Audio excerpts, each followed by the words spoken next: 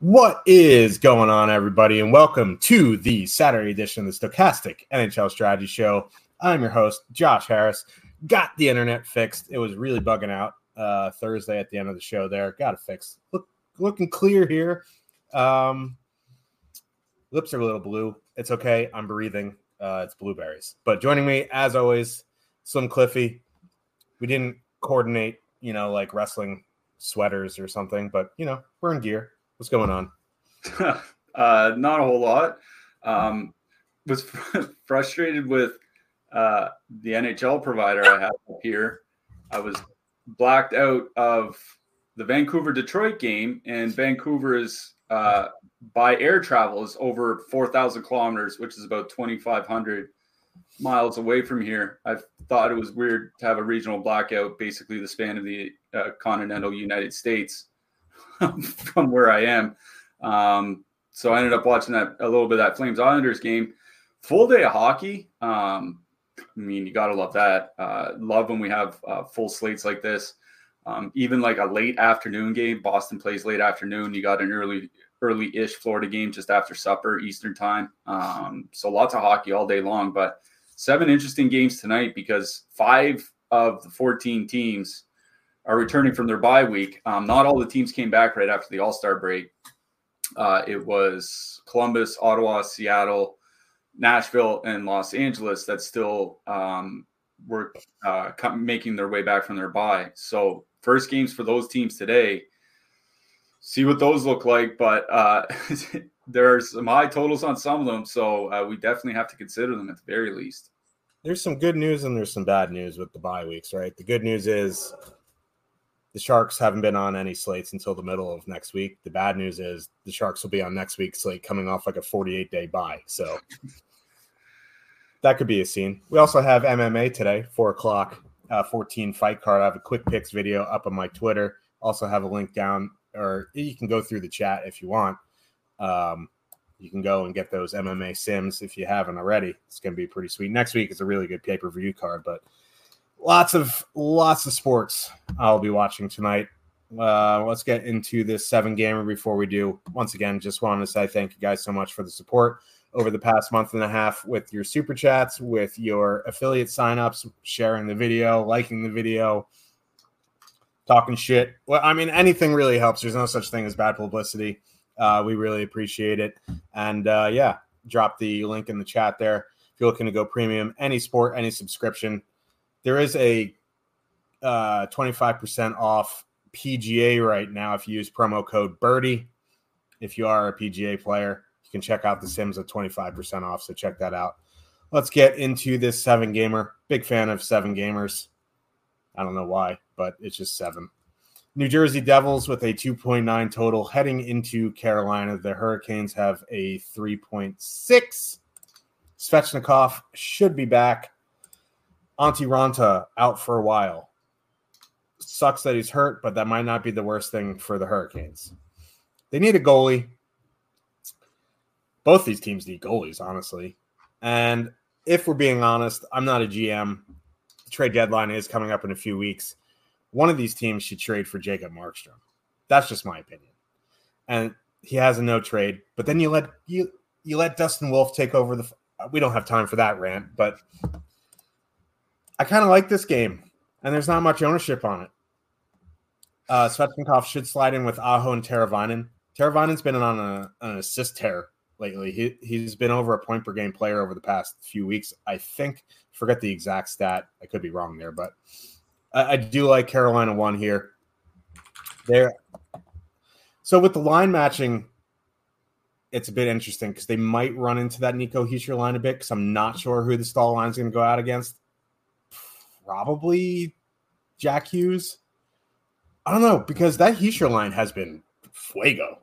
Like, that Hischier line has been insanely good. So, I don't know. Only Rod the Bod knows. But I do like Carolina 1 here. Another day is here, and you're ready for it. What to wear? Check. Breakfast, lunch, and dinner? Check. Planning for what's next and how to save for it? That's where Bank of America can help. For your financial to-dos, Bank of America has experts ready to help get you closer to your goals. Get started at one of our local financial centers or 24/7 in our mobile banking app. Find a location near you at bankofamerica.com/talktous. What would you like the power to do? Mobile banking requires downloading the app and is only available for select devices. Message and data rates may apply. Bank of America N.A., member FDIC. They're coming in like 5.6%, and then that stall line is coming in at 5.1% with Jarvis on it. I'd much rather just play Carolina 1 there. You want to go back to Martin Necas, who had a hat trick.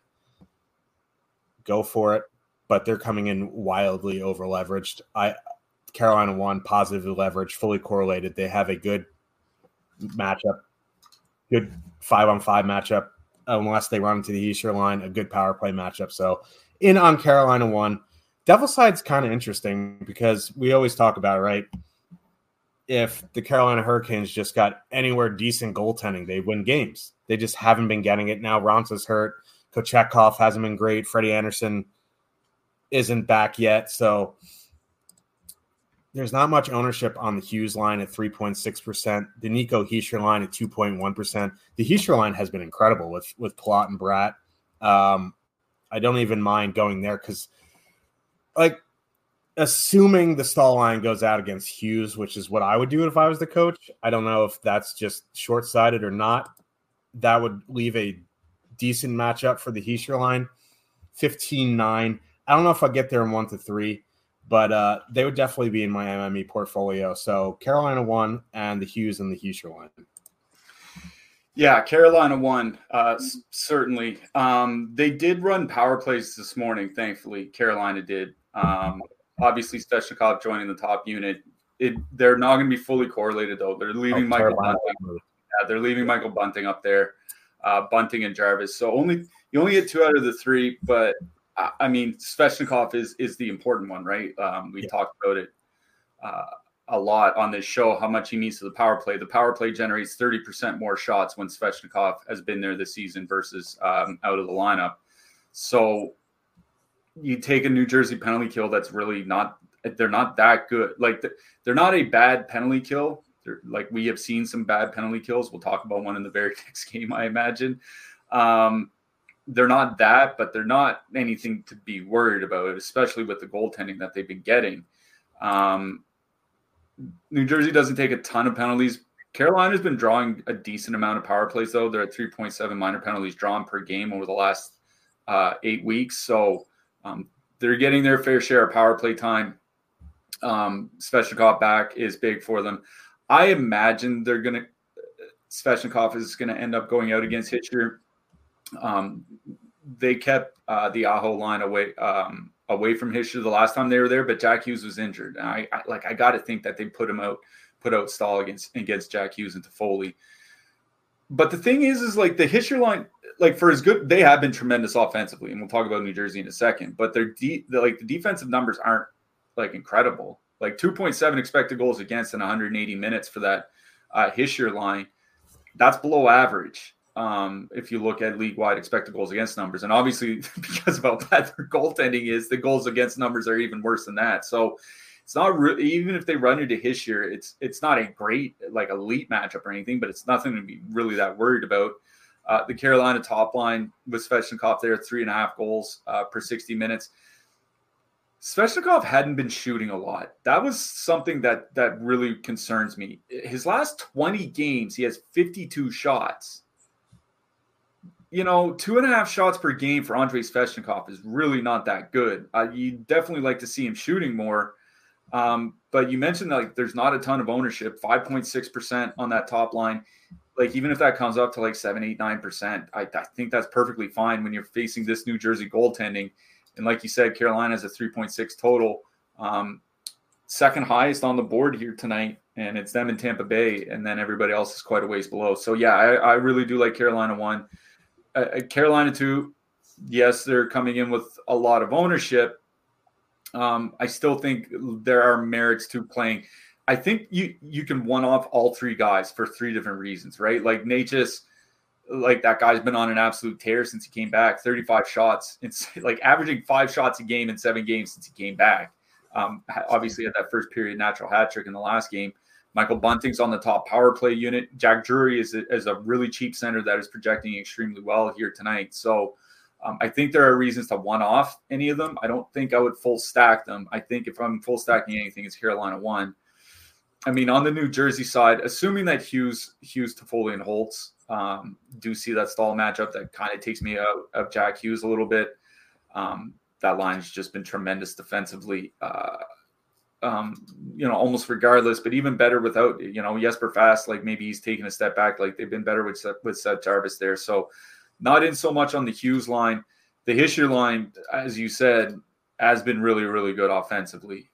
4 expected goals, 5.4 actual goals per 60 minutes in their 180 minutes together.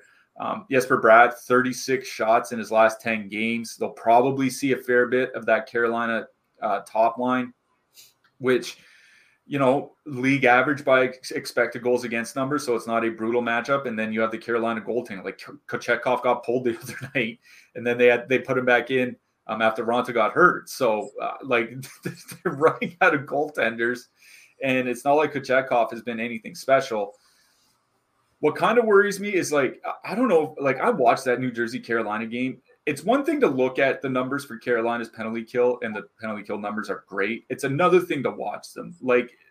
They do not give you a half second to breathe at any point in time. And a lot of New Jersey's damage this season has come on the power play. So if the power play can't get there, they have to do it at 5-on-5. And obviously with Kochetkov being very iffy in net, they can get there.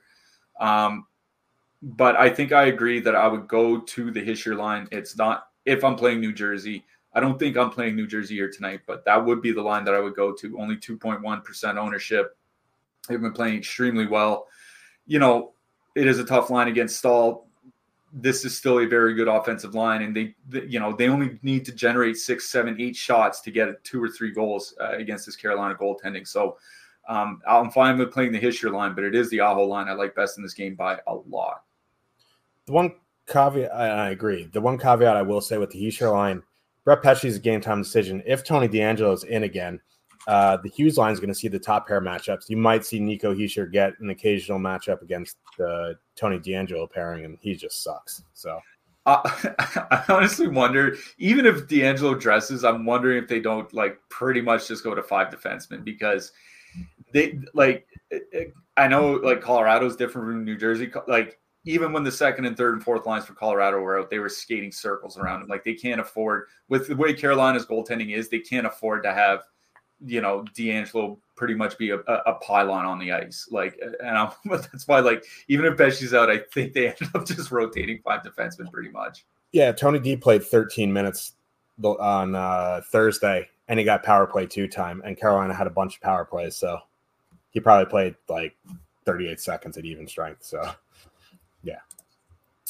Tampa Bay Lightning with a 3.7 total heading into Columbus. The Blue Jackets have a 2.9 total. Blue Jackets coming off their bye. They are going with Boone Jenner, with Chinnikov and Johnny Gaudreau, Marchenko with Vonkarov and Kent Johnson, Sillinger with Ralstovic and Texier. Tampa going with Kucherov, Point, and Stamkos. Hagel, Cirelli, and Paul. And then Esamont, Mont, and Sheary. That line, Esamont, Mont, and Sheary, 7% projected ownership because they're 7,800.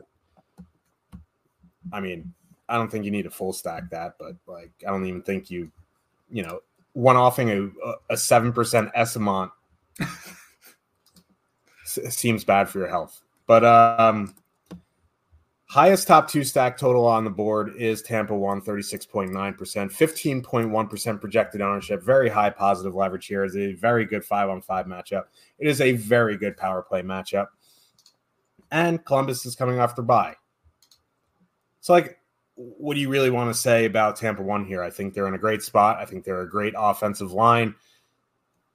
If you can fit them, you can play them. If they're your guys, you play your guys. I don't care about the ownership. They have positive leverage. Now, you want to go to Tampa 2 as a filler. I think that ownership is a bit worrisome, almost 10% on that line.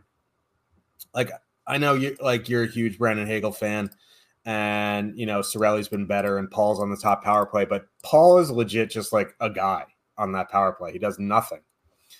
So I don't think you need to go to that line. You want to go to Cirelli Hagel for the 5-on-5. That's fine, but like Kucherov points, Stamkos fully correlated. That line is just pure gasoline. So I'm in on Tampa 1, not so much on the other ones. On the Columbus side, don't really love the Jenner, Chinnikov, Gaudreau line. Like Gaudreau just is having a bad season. I do like the Kent Johnson line. They are coming in negatively leveraged at 3.9%. Like, if you watch Columbus hockey, and I'm not sure why you would outside of being a Columbus Blue Jackets fan, I have watched some, unfortunately. The two players that do stick out every time I watch them is Marchenko and Jenner and Johnson. So they're on the line together. You can play them as a filler. Like, Tampa's just not great defensively. I know the Hagel, Cirelli, Paul line is better. Like, Cirelli and Hagel numbers are so much better without Stamkos, but I doubt they're going to see a ton of the Marchenko, Johnson, Vonkarov line, so I don't mind Columbus 2 as a filler, but this is a Tampa 1 game for me. Yeah, we'll start with the chalky side. I mean, they're not even, well, some of it's chalky. We'll start with the Tampa side.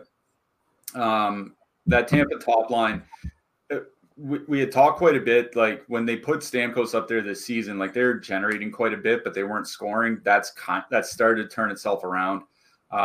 Just since Christmas, 3.6 goals per 60 minutes at 5-on-5. So they've definitely started to fill the net a little bit more.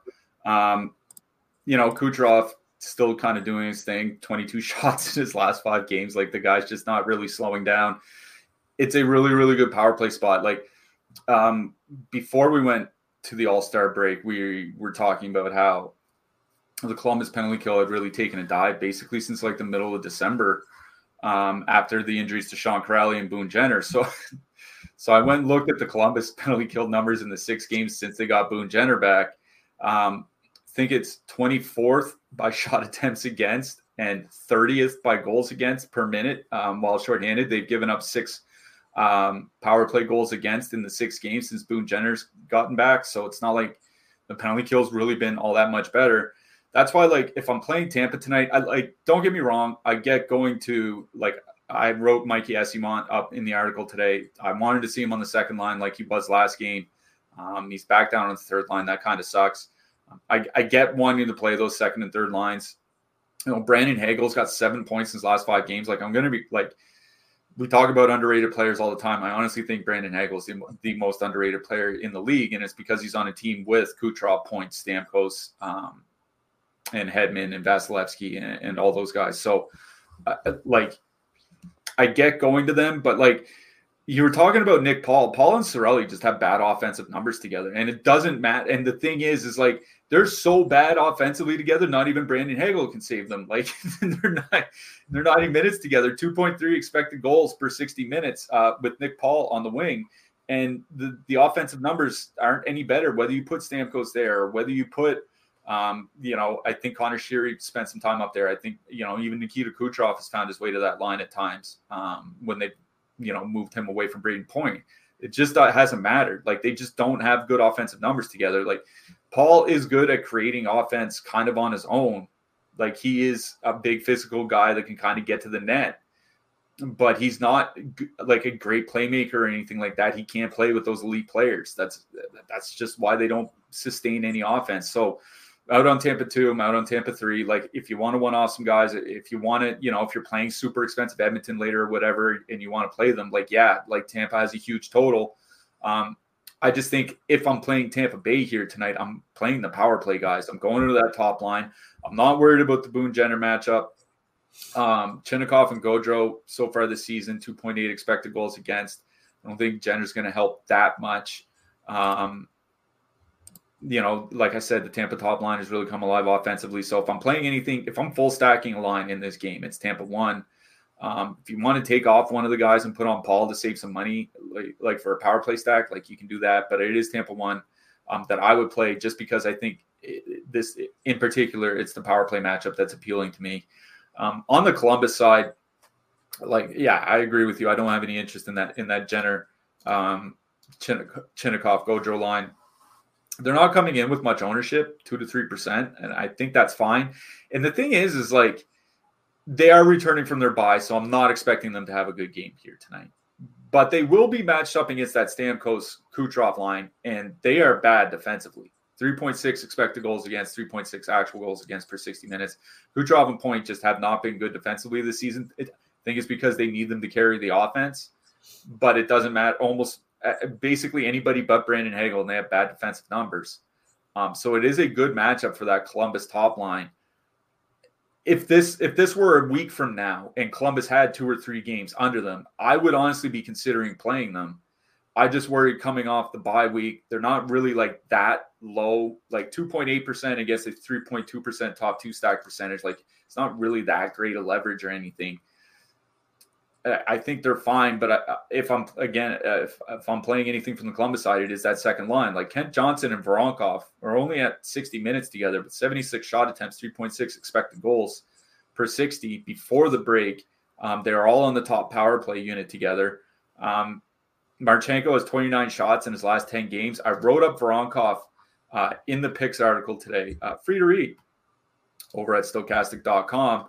1.23 goals per 60 minutes, leads rookies, points per 60, just behind Connor Bedard, 94th percentile expected goals rate individually, 82nd percentile goals rate.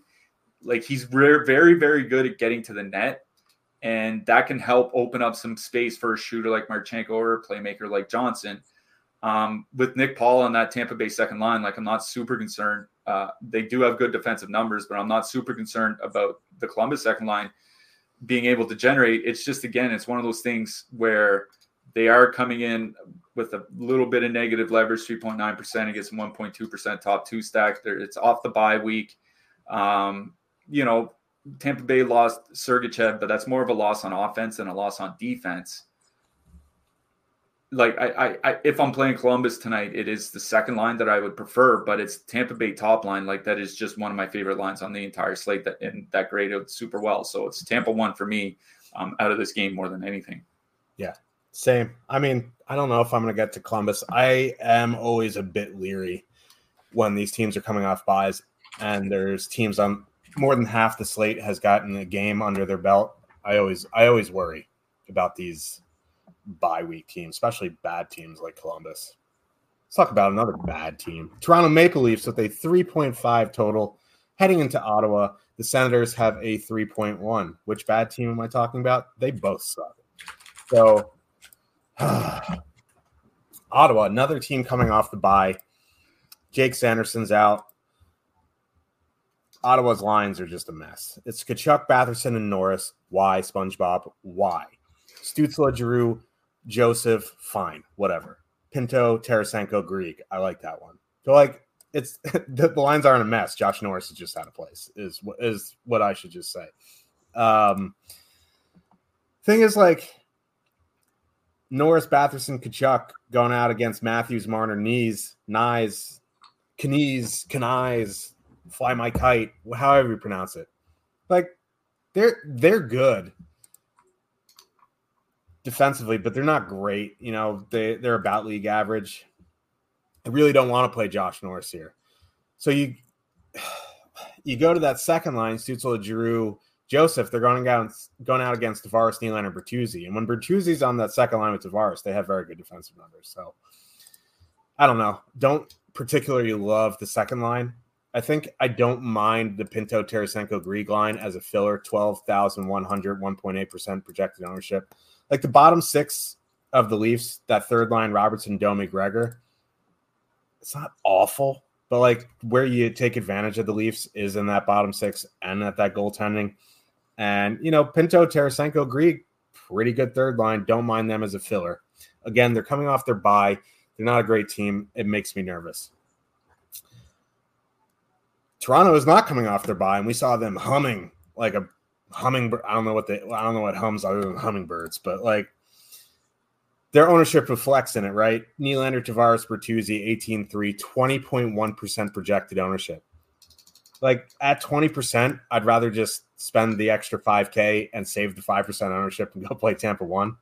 I think what you can do here, honestly, is some sort of power play stack. I think you can go like Matthews, Marner, Nylander, Tavares, Matthews, Marner, something along those lines, right? This is a very, very good power play spot. It's a very good power play spot, honestly, on both sides. Like the Leafs penalty kill sucks too. So like, I guess you could power play stack the Sens, and I'm sorry that my mind is going back and forth from the teams, but like that's just how my brain works, and you're just gonna have to deal with it. But I think this is a Leafs game, and I think in order to get lower ownership in a high ownership game, you take a power play stack. And even if all three of the guys come in at 15%, that specific combo is going to be lower owned. So I think power play stacking on Toronto is the way to go. My favorite even strength line to stack on Ottawa is the Pinto line, but I think you can pick and choose some power play guys from the Sens. I just don't love it. Both these teams suck.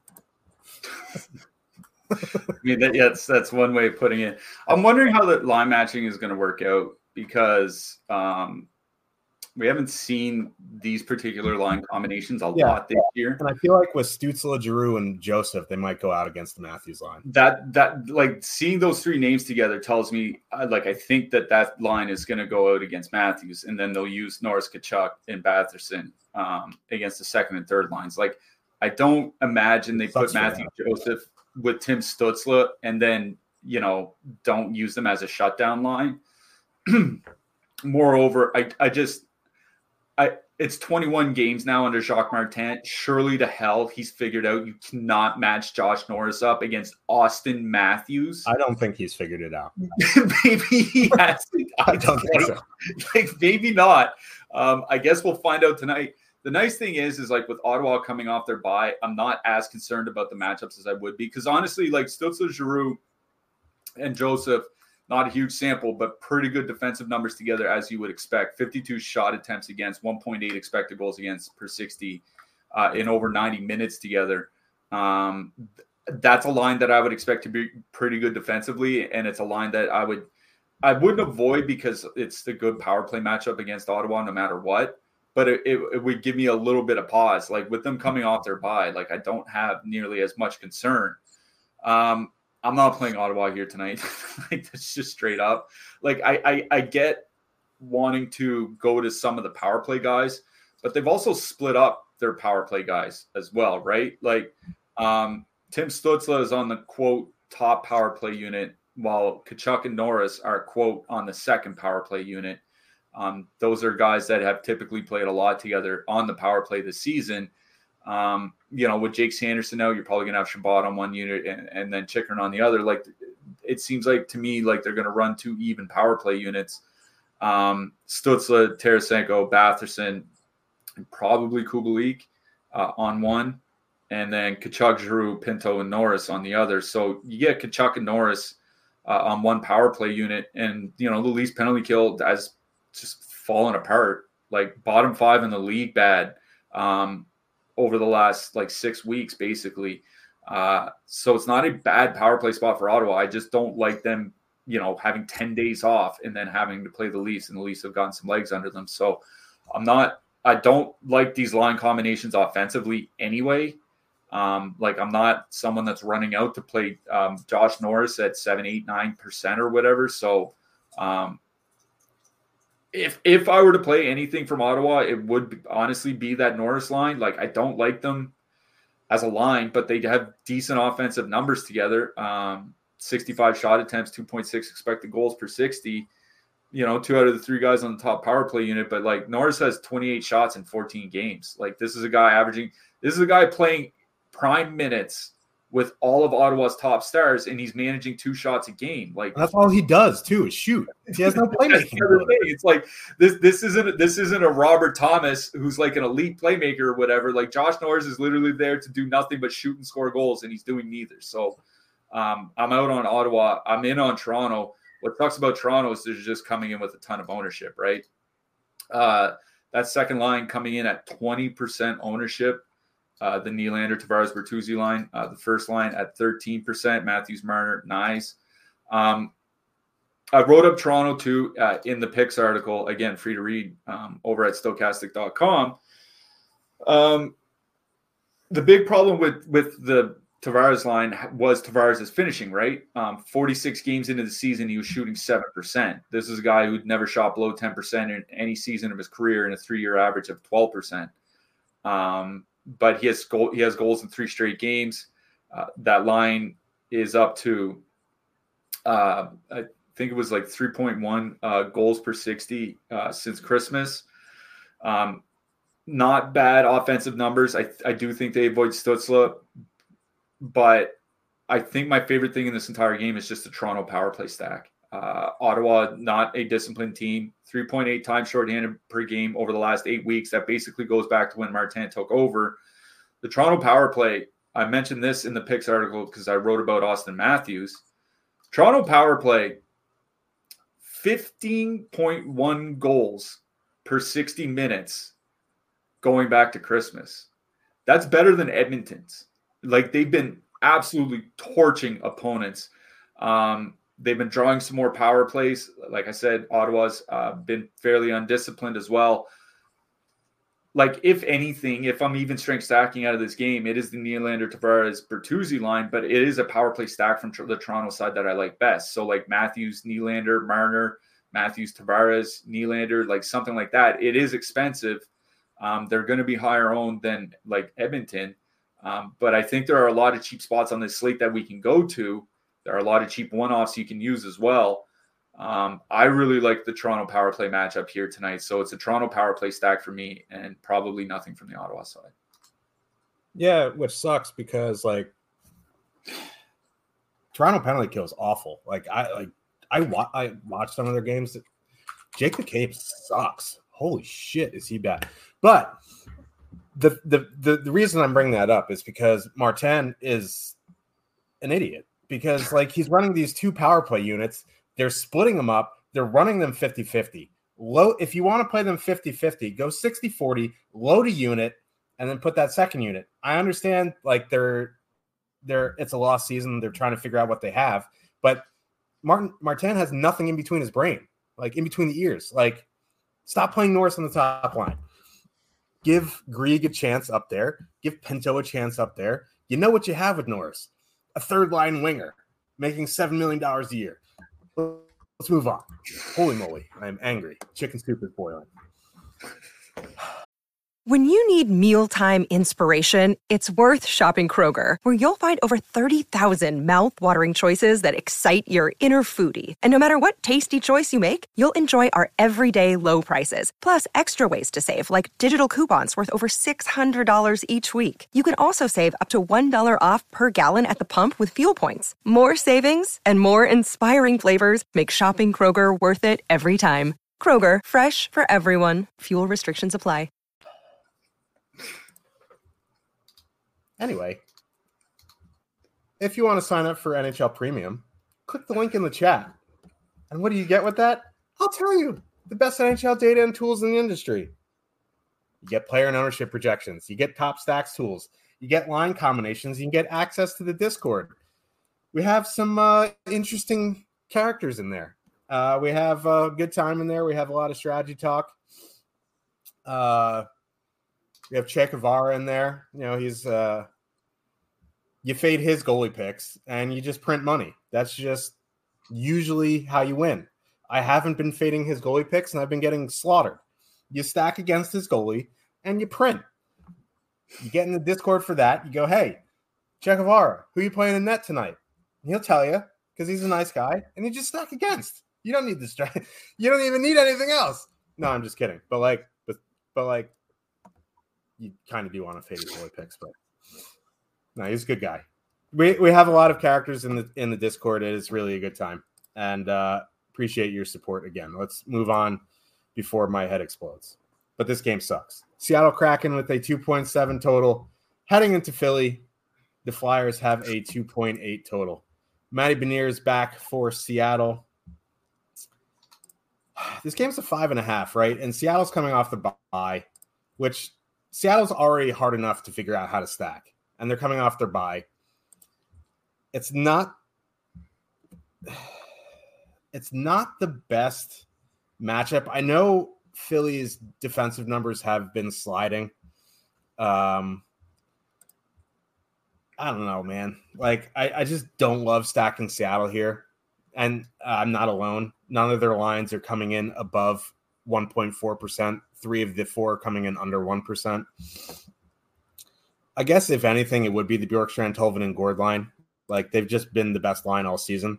It's just, no, numbers don't lie. Puck don't lie.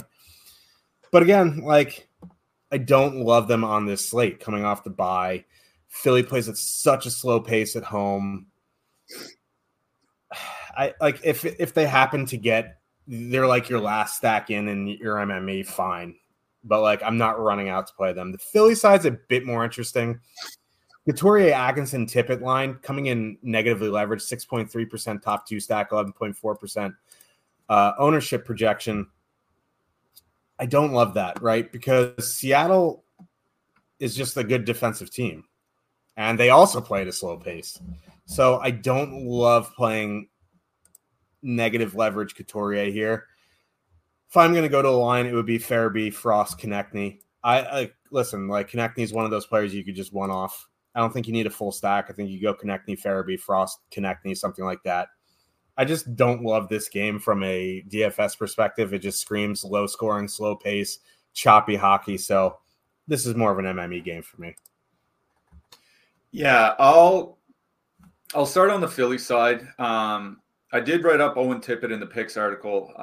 Been doing more research into him like this week. Like we talked about it on Thursday. He's been one of the best players in generating off the rush. Like, that's one thing about this Philly team is, like, you know, they have been a really, really good defensive team for most of the season, both at 5-on-5 and on the penalty kill, but they're also like an exciting offensive team. Not all the time. Sometimes they can play to a little bit of a slog, but like, you have Konechny, you have Tippett, you have Farabee, like Morgan Frost is coming in his own. Sean Couturier is still a good offensive player on top of his defense. Like, you know, they have some exciting games. I just don't know. Like, Seattle coming off their bye screams like Seattle struggles to generate offense, but just clogs everything up defensively. Like, that's just kind of like what I'm thinking. Like, Seattle was a really good defensive team beforehand. Now, you know, coming off the bye, they have to travel, you know, from the West Coast. Like, maybe they're going to be a step behind or something like that.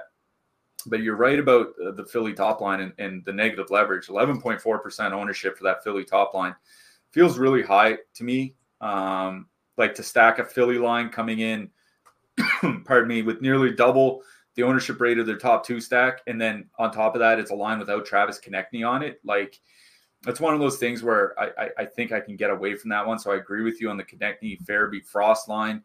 Konechny and Farabee in 115 minutes together this season. Farabee's another one of those, like, really underrated players that I think if he was playing 18 minutes a night in Colorado or something, like, we'd be hearing a lot more about him. But Konechny and Farabee over 115 minutes together, 82 shot attempts, 3.2 expected goals per 60 minutes of 5-on-5. 4.1 actual goals. Like, they are really scoring. Farabee has 33 shots in his last 10 games. Konechny has 31. These guys are both over 3 shots per game over their last 10. Some of that time spent on the top line with Couturier, but like, Morgan Frost is turning into a good offensive center of his own. You know, I do worry about Seattle just kind of clogging things up. Seattle doesn't take a lot of penalties. Actually, Seattle takes by far the least minor penalties, or has been over the last 8 weeks. But, you know, you don't stack the Flyers for their power play anyway. If I'm stacking anything, I agree with you. It is that Konechny line. But I think it's one-offs that I just like best on the Philly side. It's taking a one-off Tippett or a one-off Konechny. You know, I think even a one-off Joel Farabee can work. That's kind of where I'm at with Philly in this matchup. Like, if it was like basically like 28 or 29 of the other teams aside from Seattle coming in, I would probably be playing Philadelphia here tonight. But I just think it's a brutal matchup against a really good defensive Seattle squad. On the Seattle side, like, I'm just not playing them. Like, I'm not stacking anything.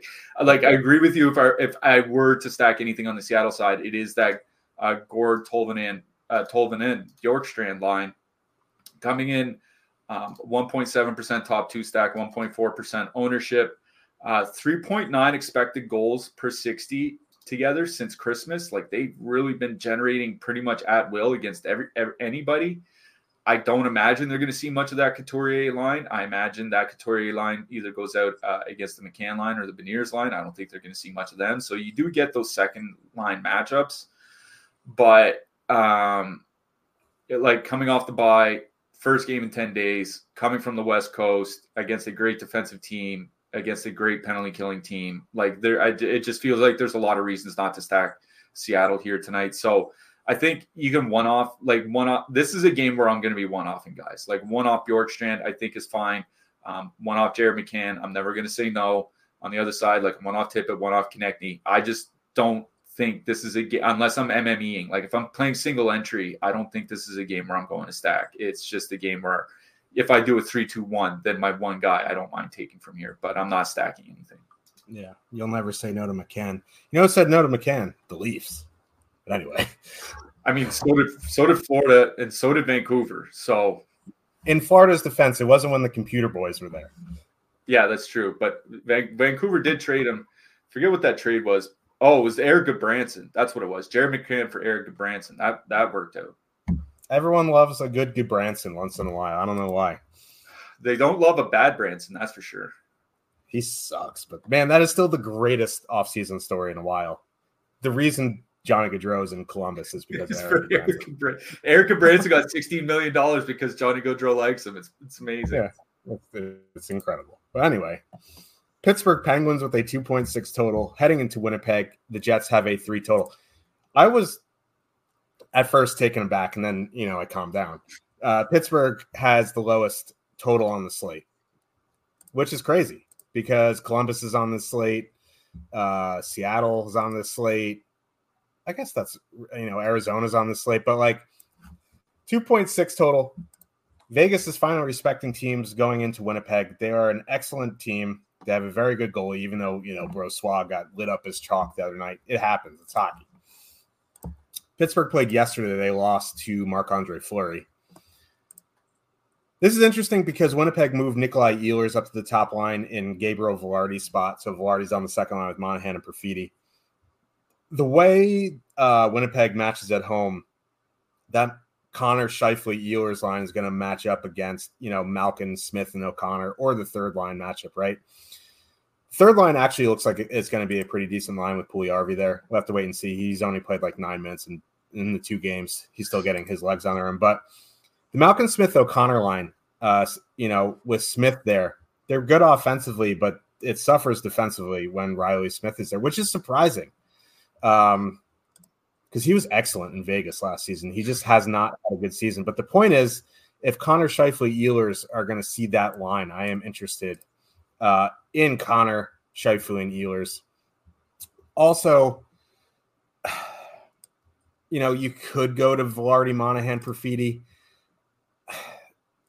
They're 14-5, which is almost fillerish. You're going to see, some of that Malcolm line, some of the Ehlers line. You can. I just prefer to go to Connor, Scheifele, Ehlers. I wish Ehlers was on the top power play unit, but again, this isn't the best power play spot. Pittsburgh has a good penalty kill, so I am in on Winnipeg 1. Pittsburgh side, I don't have a ton of interest. The only thing I would say about Pitt 1 is they're coming in with almost no ownership, 2.1% projected. And for that reason, with the fully correlated line, I think you can play them in your MME portfolio. I know Winnipeg's penalty kill has gotten a bit better, but their penalty kill still isn't the best. That's the way you can take advantage of playing the Jets. So I would have some Pitt 1 in my MME mix. Yeah. Pittsburgh is kind of an interesting case here because they're going to see that Lowry line at 5-on-5. The Crosby line is. Crosby line, you don't want to talk about trading chances. Brian Russ was injured, so they haven't played a ton of time together, but lately, but 65 minutes together since Christmas, 79 shot attempts for, 76 shot attempts against for 60 minutes. That is absolutely bonkers pace. As we always say, around 120 shot attempts for and against per 60 is fairly high pace. These guys are over 150. It's absolutely wild. Crosby has 43 shots in his last 10 games. It seems like he's almost trying to will this team to the playoffs, but it's not I mean, you don't stack Pittsburgh for the power play anyway, because the power play really hasn't been that good. But the Jets really don't take a lot of penalties either. Like, you talk about their penalty kill getting better, and I think part of it is also just not taking a lot of penalties. Like 3 minor penalties taken per game over the last 8 weeks. Like, that's well below the league average. That's amongst the lowest 8 teams, if I'm not mistaken, off the top of my head. So I don't really have a ton of interest in Pitt 1. If I was playing 20 lineups, like, I might have 1 or 2 of them, just because there won't be any ownership, and they do have a very good line that can get there. I just think, like, if I'm going to, like, they're 21,600. If I'm going to pay up, like, we'll talk about Edmonton in a couple games from now, I would probably just go find, like, the extra $1,700 and play Edmonton instead, right? Like, that's just kind of the way that I look at it. So I'm not in so much on Pittsburgh here. Again, if you're playing MME, obviously you're going to have some Penguins. This is a very brutal matchup. Winnipeg is, I think, aside from Carolina, probably the best defensive team in the league. So, and, unlike Carolina, they have Connor Hellebuck and, not the Zamboni driver in net. So, Zamboni driver being great. Like I said, like, can he post an 850? If he can post an 850, maybe you should sign him. David Ayers at 46 years old, whatever he is, could post an 850 for Carolina. I'm convinced. It is the Winnipeg side that I do like here. I wrote up Winnipeg back when I thought it was Velarde in the picks article. It doesn't change a lot for me. Like, it's not a perfectly correlated line anymore with Ehlers there, but it's not like the Winnipeg power play has been very good. And the Pittsburgh penalty kill hasn't been elite of late, but has generally been pretty good this season. And, Winnipeg doesn't draw a ton of power plays anyway. But I do like that Winnipeg top line. They're up to about 80 minutes together with Ehlers there. 3.4 expected goals, 81 shot attempts per 60. I'm not really worried about any of the matchups on the Pittsburgh side. Like, yeah, maybe you run into that Eller line. And I honestly think an Eller, Puljujarvi, Raquel third line is going to be a pretty good third line. But I'm not super concerned about it on a road back-to-back. Ehlers' ice time had been going down of late, but that was with a healthy lineup, and he was on the second line, and the second line sometimes gets used as the third line. Now that he's on the top line, I feel pretty confident he's going to play 16, 17 minutes. I really do like Winnipeg 1 here. I did write them up in the picks article for a very good reason. And they're not coming in with a lot of ownership, 4.5% ownership on Winnipeg 1. The problem that I have with playing Winnipeg 2, the Velarde, Monahan, Perfidi line, like I said, they're basically at the third line. The only reason they might get, quote, second line minutes is because Monahan and Velarde are on the top power play unit, right? I bet if we look at the 5-on-5 time by the end of the night, you're going to see that Velarde, Monahan, Perfidi line amongst the bottom 6 forwards. So without a ton of ice time, coming in a little bit over leverage. And at 14,500, like, they're filler-ish. If you're playing an even strength Toronto line, you can use them with them, but you can't use them with Tampa Bay. You can't use them with Edmonton. If you're playing with them with Toronto, go ahead. But other than that, like, who are you playing them with? Like, maybe Nashville. We'll talk about them. Like, maybe one of the Los Angeles lines. Like, there's just not a lot of lines that I would want to play them with anyway. So for me, it's Winnipeg 1 that I like best in this game by quite a bit. If I were to play anything on the Pittsburgh side, I would just go with the very low-owned top line, but it's the Winnipeg top line that I do like best in this game by quite a bit. Agreed. If you didn't know, and if you don't know, and you're watching this show, you have to be living under a rock. The Super Bowl is tomorrow, and if you are interested in MMEing some of these ginormous prize pools tomorrow, there's like 712 million guaranteed in the main showdown. Should get those NFL sims. Click the link in the chat. You can get those NFL sims. You can simulate up to 10,000 lineups if you get the max package.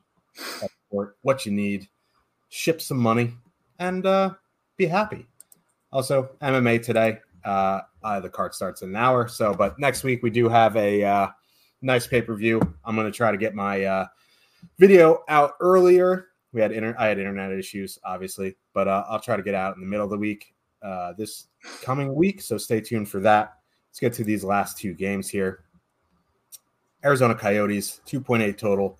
Heading into Nashville, the Predators have a 3.2. 3.2 total coming off a bye makes me very nervous, especially with, veterans, we'll say, with Forsberg, O'Reilly, Nyquist. If it was like a super young team and they're just super happy to be there, you know what I mean? Could be different. But like these guys coming off a long layoff, you just never know how you're going to get a start. And like the data supports the scoring being down, this and that. Obviously, there's outliers on any statistic, but they can certainly get there because they are fully correlated. And it is a very good power play matchup. They're 19K, 14.4% top two stack, 11.3% ownership projection. They have positive leverage. They're fully correlated. It is an excellent power play matchup. So, like, I get it. But I'd rather play Winnipeg 1. I just think, Winnipeg's been playing. Certainly you can take your shots here because, of all the teams coming off bye weeks, I think this is easily the best matchup. So I think if you're going to play any of the teams coming off a bye, it would be Nashville here. And it would be Nashville 1. I don't have any interest in Novak Tomasino Glass at 10.4% projected. Like, I just don't.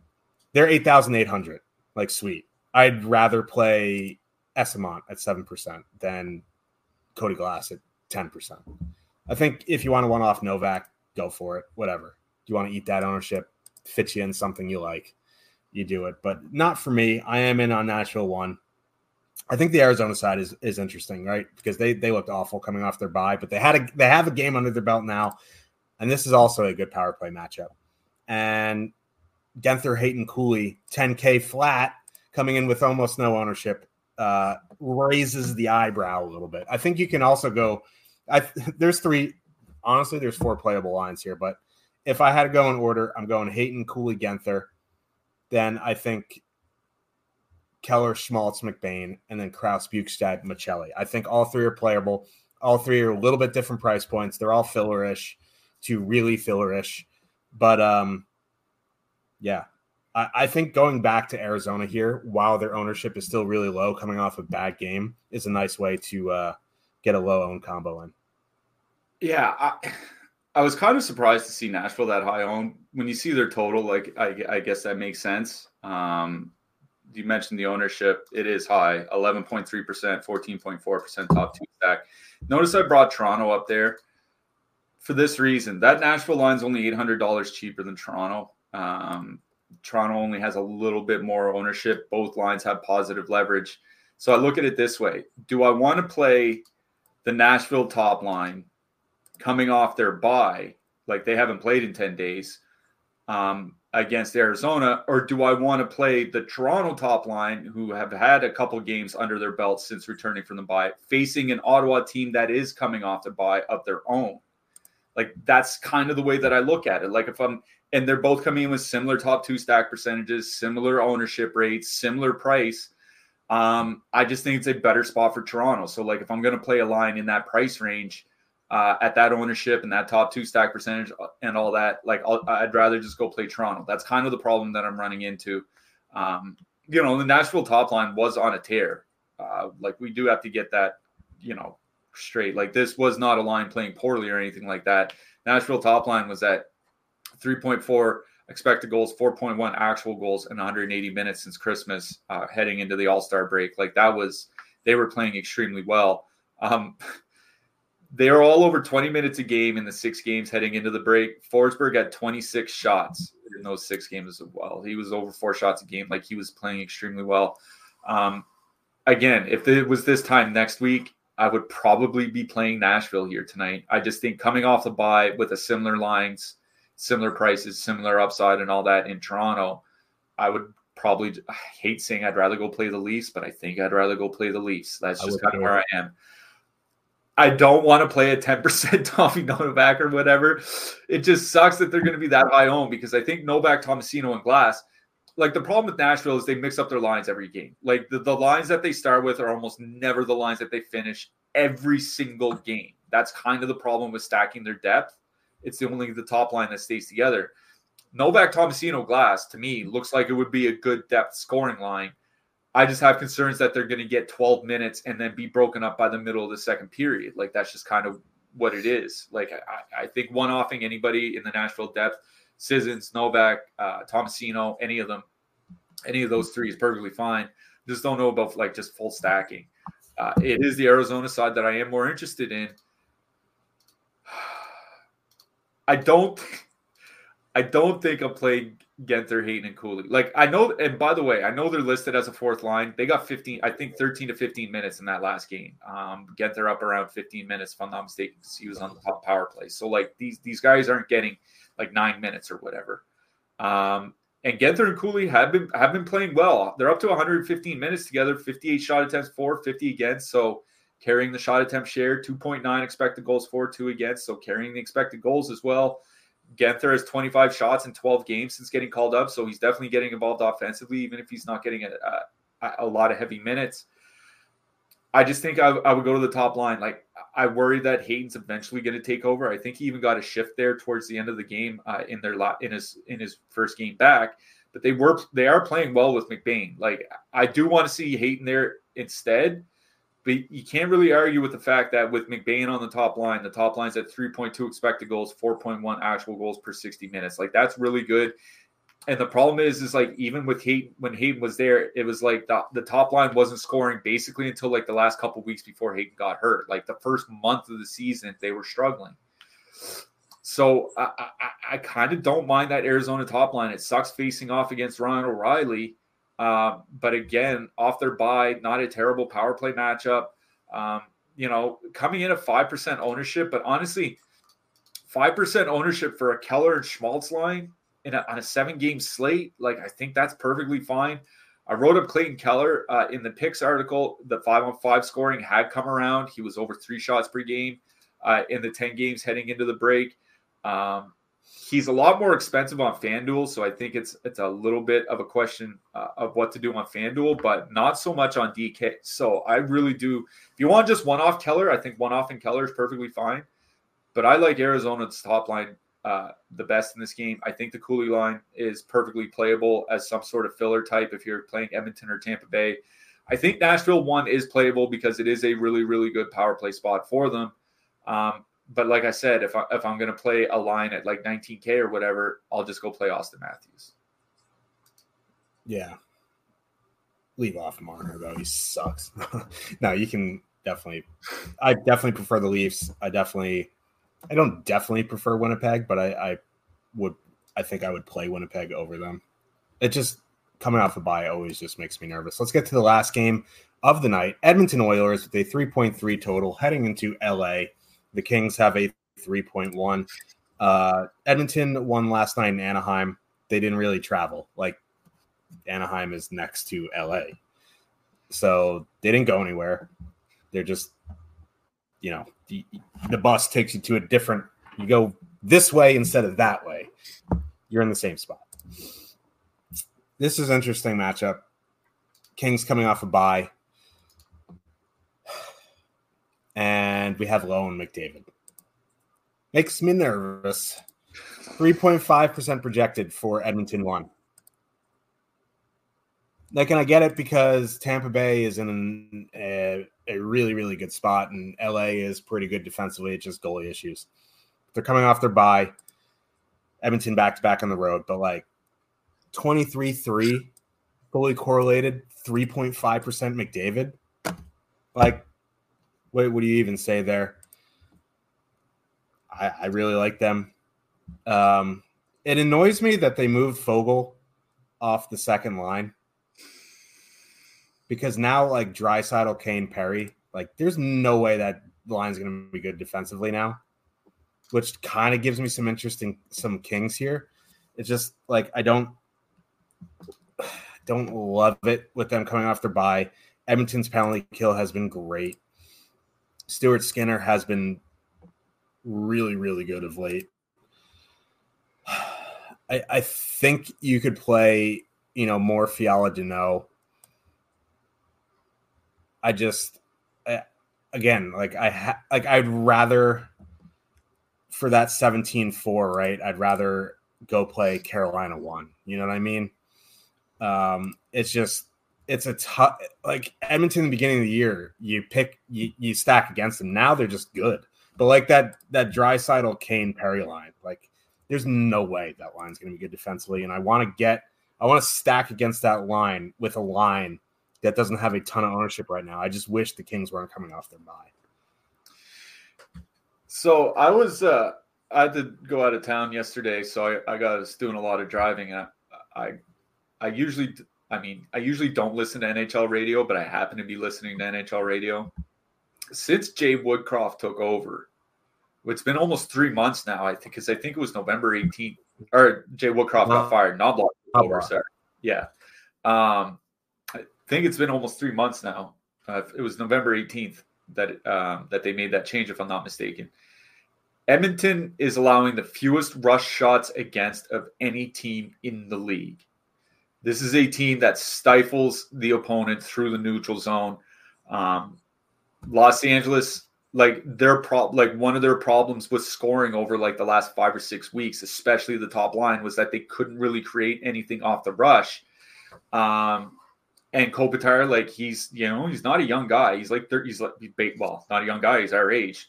You know what I mean? So like he's not a guy that can really go grind in the offensive zone. Quentin Byfield can, but Adrian Kempe, he's fine. But you'd want him shooting. You don't want him necessarily forechecking and grinding below the face-off dots. Coming off their bye and all that. Like I just don't have any interest in playing Los Angeles. It really worries me when they bring a new coach in and he leaves everything the exact same. And it's not a new coach, like he was the assistant coach for Todd McClellan. Defensive pairs are the same. Top 6 lines are the same. They might have shuffled some deck chairs on that bottom 6 that they call, the Titanic in the bottom 6 that they call their 3rd and 4th lines. But that really doesn't do anything for me. I don't have a lot of interest in the Kings here tonight. They're coming in with positive leverage. I want to the top line. I want to see them get better before I start playing them. Is one thing, because it has been 2 months now that they've been struggling to generate any sort of quality. And if you're not generating quality and you're playing against a team that has elite rush defense, and you're coming off your bye, not having played in 10 days, I'm wondering how you're going to create against this team. So, I'm out on the Kings. One off Fiala, I think you can do. One off Kempe, I think is fine. Things like that. But definitely not stacking them. It's the Edmonton top line. I do like the Edmonton top line here tonight. The Kings top line have been playing good defensively. That's the one thing that they have been able to hang their hat on. Here's the thing. Over Los Angeles' last 18 games, going back to Christmas, their penalty kill is at a .936 save percentage. You and I always talk about anything over 900 is regression territory. And even really good goalies this season are at 880. This team's at 936 over their last 18 games, and they're coming off their bye week and they get the Edmonton Oilers. Is there a better spot for that regression to start kicking in than tonight? Right? That's one thing that I was really thinking about. McDavid, Hyman, and Nugent Hopkins, they're not scoring, but it's because they're shooting under 6%. They're shooting under 6% as a line since January 1st, but they're still at 3.5 expected goals per 60 at 5-on-5. McDavid has 48 shots in his last 10 games. I really do like Edmonton 1 here.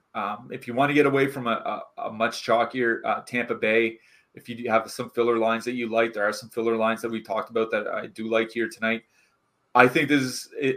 This isn't what I would normally go to for an Edmonton stack, like this particular matchup. But Los Angeles coming off their bye and with goaltending that is screaming regression on the penalty kill makes me think this could be a good night for the Edmonton power play. I want the Edmonton power play, guys. I like the Edmonton top line here. Yeah, and they're low owned, which is just medicine. That's what makes some of those filler stacks more palatable. The stacks that are 2% top 2 stack but 6 or 7% ownership, you can get away with that because you're playing at 3, 4, 5% Edmonton top line. It's true. It is true. Let's talk about some defensemen, shall we? We love our defensemen. Top of the board, Roman Josi, 7,200. Everyone else is under 7K, under 6,500, except for Bouchard, who is 6,500. The guys who stick out, Literally, I think the top 5 most expensive guys on the board are playable here tonight. Yossi, Bouchard, Werenski, Hedman, Riley. I like Bouchard, Hedman, Riley the most, but I think Yossi, like the team's coming off the bye, like you play the defenseman, it's kind of like playing against the Sharks. Like the defensemen are going to play a lot regardless. So, but Bouchard, Hedman, Riley stick out. Yossi and Werenski definitely playable. Who else you liking? Yeah, I have Yossi. He is projecting super well, but again, like I'm just worried about Nashville coming off their bye. Hedman and Riley are the 2 guys at the top of my list. Obviously, Hedman for very good reasons, and Riley because that Toronto power play has been so good, and Ottawa coming off their bye with a team that's bad defensively, and their penalty kill is not that good. So, and they take a lot of penalties. So I really do like Riley. In the mid price range, it's Burns and Durzi that are sticking out more than anything. Burns, like him and Slavin, have been an excellent defense pair with Svechnikov back. Helps his power play upside a lot. So Burns and Durzi in that mid-price range. Jacob Chychrun as well for Ottawa. Feels like this is one of his games just to rack up a bunch of shots and blocks, but not really get any points. Josh Morrissey, I think he's finely priced, but in that mid-price range, it really is Burns and Durzi that sticks out. Lower price guys, Jamie Drysdale running the top power play for Philly. Pretty bad power play matchup, but it is Seattle coming off their bye. Maybe they can get lucky. I did write up Jacob Slavin in the picks article, especially if Brett Pesce is out tonight. I do like Jacob Slavin, but he's rating well anyway. Our boy, the Zoo, he might have to block a lot of shots tonight for Ottawa, so don't mind him. If you want to pay down, super cheap, Eric Chernak, all the way up to 2,600. Still getting ice time with Mikhail Sergachev out. David Desharnais, playing on what I guess would be the top pair now for Edmonton, playing alongside Darnell Nurse. I think he was almost at 20 minutes last night. Stone Min, $2,500 punt if you need one on DraftKings. Yeah, and block bonus in 4 of his last 5 games. There you go. Let's talk about some goalies. Do we have to? Yeah, I was going to say, do we have to? Yeah. Some people might get mad. Let's check out the goalie list here. Sucks. It's just a giant red X through every single day. The 3 most expensive goalies: Andrei Vasilevsky, Kochetkov, Marty Jones. Like, there's no reason to pay up for goalie. I played Igor last night, but there's no reason to pay up for goalie. Connor Hellebuyck at 8K interests me. I know people are like, hey, every time I play him, he turns into Smelly Buck. He's going to win the Vezina.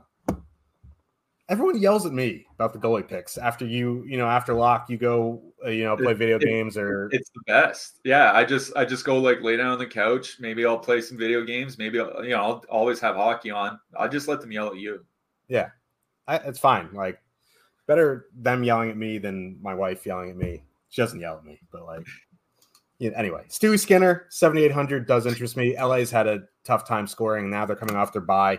He has been very, very good since Chucky Knobloch. I know his name's not Chuck Knobloch, but and it's Riddick in goal for the Kings tonight. And it's Cal Peterson for the Flyers. It's just like I can't play those guys. Like Yari's an interesting play at 7,400. My feelings on Yari. I don't love him, but at that price, I think you can play him. Going back to Ingram makes some sense here as well. I know he got yanked on a goal that got overturned, which is hilarious. But, going back to him, I think is fine. I don't know if I want to go below that. Like, it's just dicey. Yeah, I wrote up Joey Decord in the picks article. What I mentioned is that the average shot distance he faces at 5-on-5 is further than any other goalie, regular starting goalie in the league. Philly definitely has had trouble scoring a lot of the times this season. Tough coming off the bye, but don't mind Decord as long as he stays under 8K. I like both goalies in that Winnipeg-Pittsburgh game. I hate to bring it back to the night when Connor Ingram got shelled and pulled. But it's another one of those, like, if Pittsburgh wins tonight, I don't think it's because they beat the Jets 6-5. It's because Tristan Jarry has a pretty good game and they win 3-1 or something like that, right? So I don't mind Jari for cheap. Going back to Connor Ingram, absolutely, I think is perfectly fine against the Nashville team coming off their bye. I do have Stuart Skinner 5th on my list, so he's acceptable. But it's the Cord, Ingram, and then the 2 goalies in the Winnipeg Pittsburgh game that I have the most interest in. Yeah, I mean, like, of all the goalie slates, this one isn't awful. No. Besides, like, if you have someone you like, you play them. Like, there's no good way to project goalies. There's no good way to tout goalies. You go off matchup. If there's some volume, they're just mythical creatures. So we do our best. Who are you liking for your hat trick pick? Do you remember forecheck, backcheck, trocheck? Yes. I got a new one for you. Grip it, rip it, and tip it. Let's go with Owen Tippett tonight. So rip it, and tip it. Yeah. I had a really bad joke. I kept it. I don't think you should say what you're thinking right now. Yeah. It would have been great if Spencer was sitting in my lap. I would have said it. That would have been perfect. But he is upstairs living the dream right now. But I am gonna go Nick Schmaltz. Ooh, that'd be something. I do like the Yotes here tonight. The Desert Dogs. I know Josh Anderson's not Montreal's Josh Anderson. Our Josh Anderson. If he's watching, he just did a little fist bump. Yeah, and the reason he got traded from Chicago is he wasn't shooting. Now he's a very good player. Chicago does that a lot. Go look up Chicago's all-time trades. It's been a disaster. I don't know why I'm just shitting on the Blackhawks right now, but anyway, we will be back Tuesday, I believe. We're still on that. NHL still doing their thing where it's like 4-19. I think I heard there's 46 games next week, and like 35 of them are on Tuesday, Thursday, Saturday. So we'll see you Tuesday, Thursday, Saturday.